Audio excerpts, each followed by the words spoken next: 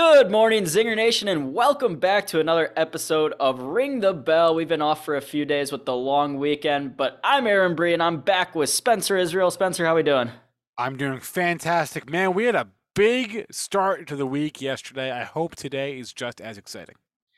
Yeah, I mean, yesterday, not a great day for markets overall, and that is probably an understatement, Spencer. The S&P 500 finished down nearly 2%, while the NASDAQ Composite finished down about 2.5%. The Russell 2000, which tracks your small cap stocks, finished down 3%, and the Dow Industrial Average down about 1.5%. So again, same story, tech showing weakness, Spencer?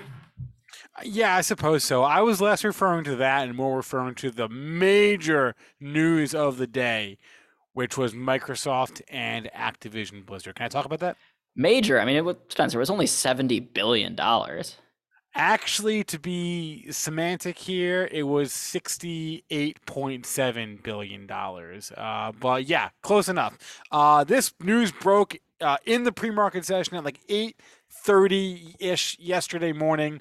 Microsoft will buy Activision Blizzard for $68.7 billion. It comes out to $95 a share. They're paying in cash.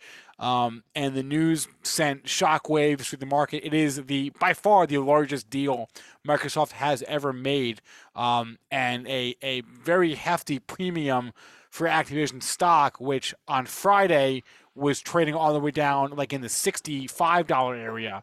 So you went from 65 to the low 90s, and we ended up closing yesterday down at 82 in one day. So it was a massive day for anyone who owns Activision stock. It's a massive day for anyone who follows the gaming space because this deal has big time ramifications.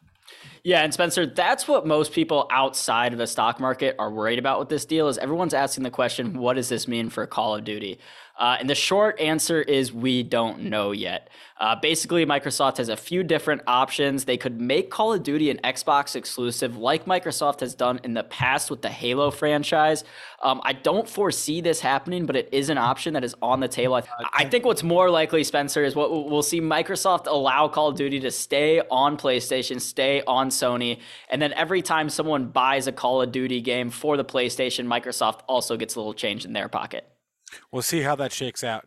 And then looking ahead to today, we are getting into the earnings season. It is very exciting. Yesterday we had Goldman Sachs report. We had a few banks report last week as well. The banks are going to wrap up today. We're going to have Morgan Stanley and Bank of America. We'll also have Procter & Gamble and United Health Group, two big major Dow components. They will both report earnings this morning. Tonight we'll have United Airlines. That's a big deal. So we are coming into the earnings season. Next week is when things get crazy, but at least for now we have a couple of names that the market recognizes and that we care about.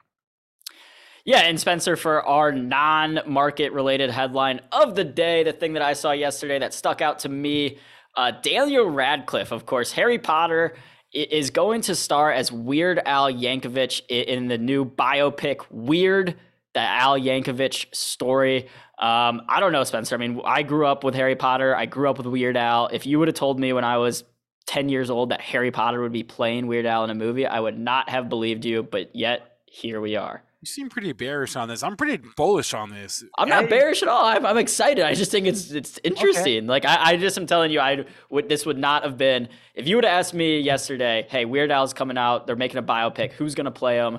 I probably would have said T.J. Miller, but definitely not Daniel Radcliffe. Have you seen some of the things Daniel Radcliffe has done? That dude does some weird stuff. The Swiss Army Man, yeah, weird guy. Yeah, he does some weird stuff. More power to him. I'm excited. All right, well, this is something new. We're trying to mix in a non-market related headline. Let us know what you guys think. Of course, you can always leave us a review or email us directly with your feedback, shows@benzinga.com. That will be a wrap for us today. Don't forget to follow Benzinga on Twitter, Facebook, and YouTube. We'll see you tomorrow. Until then, happy trading, Zinger Nation.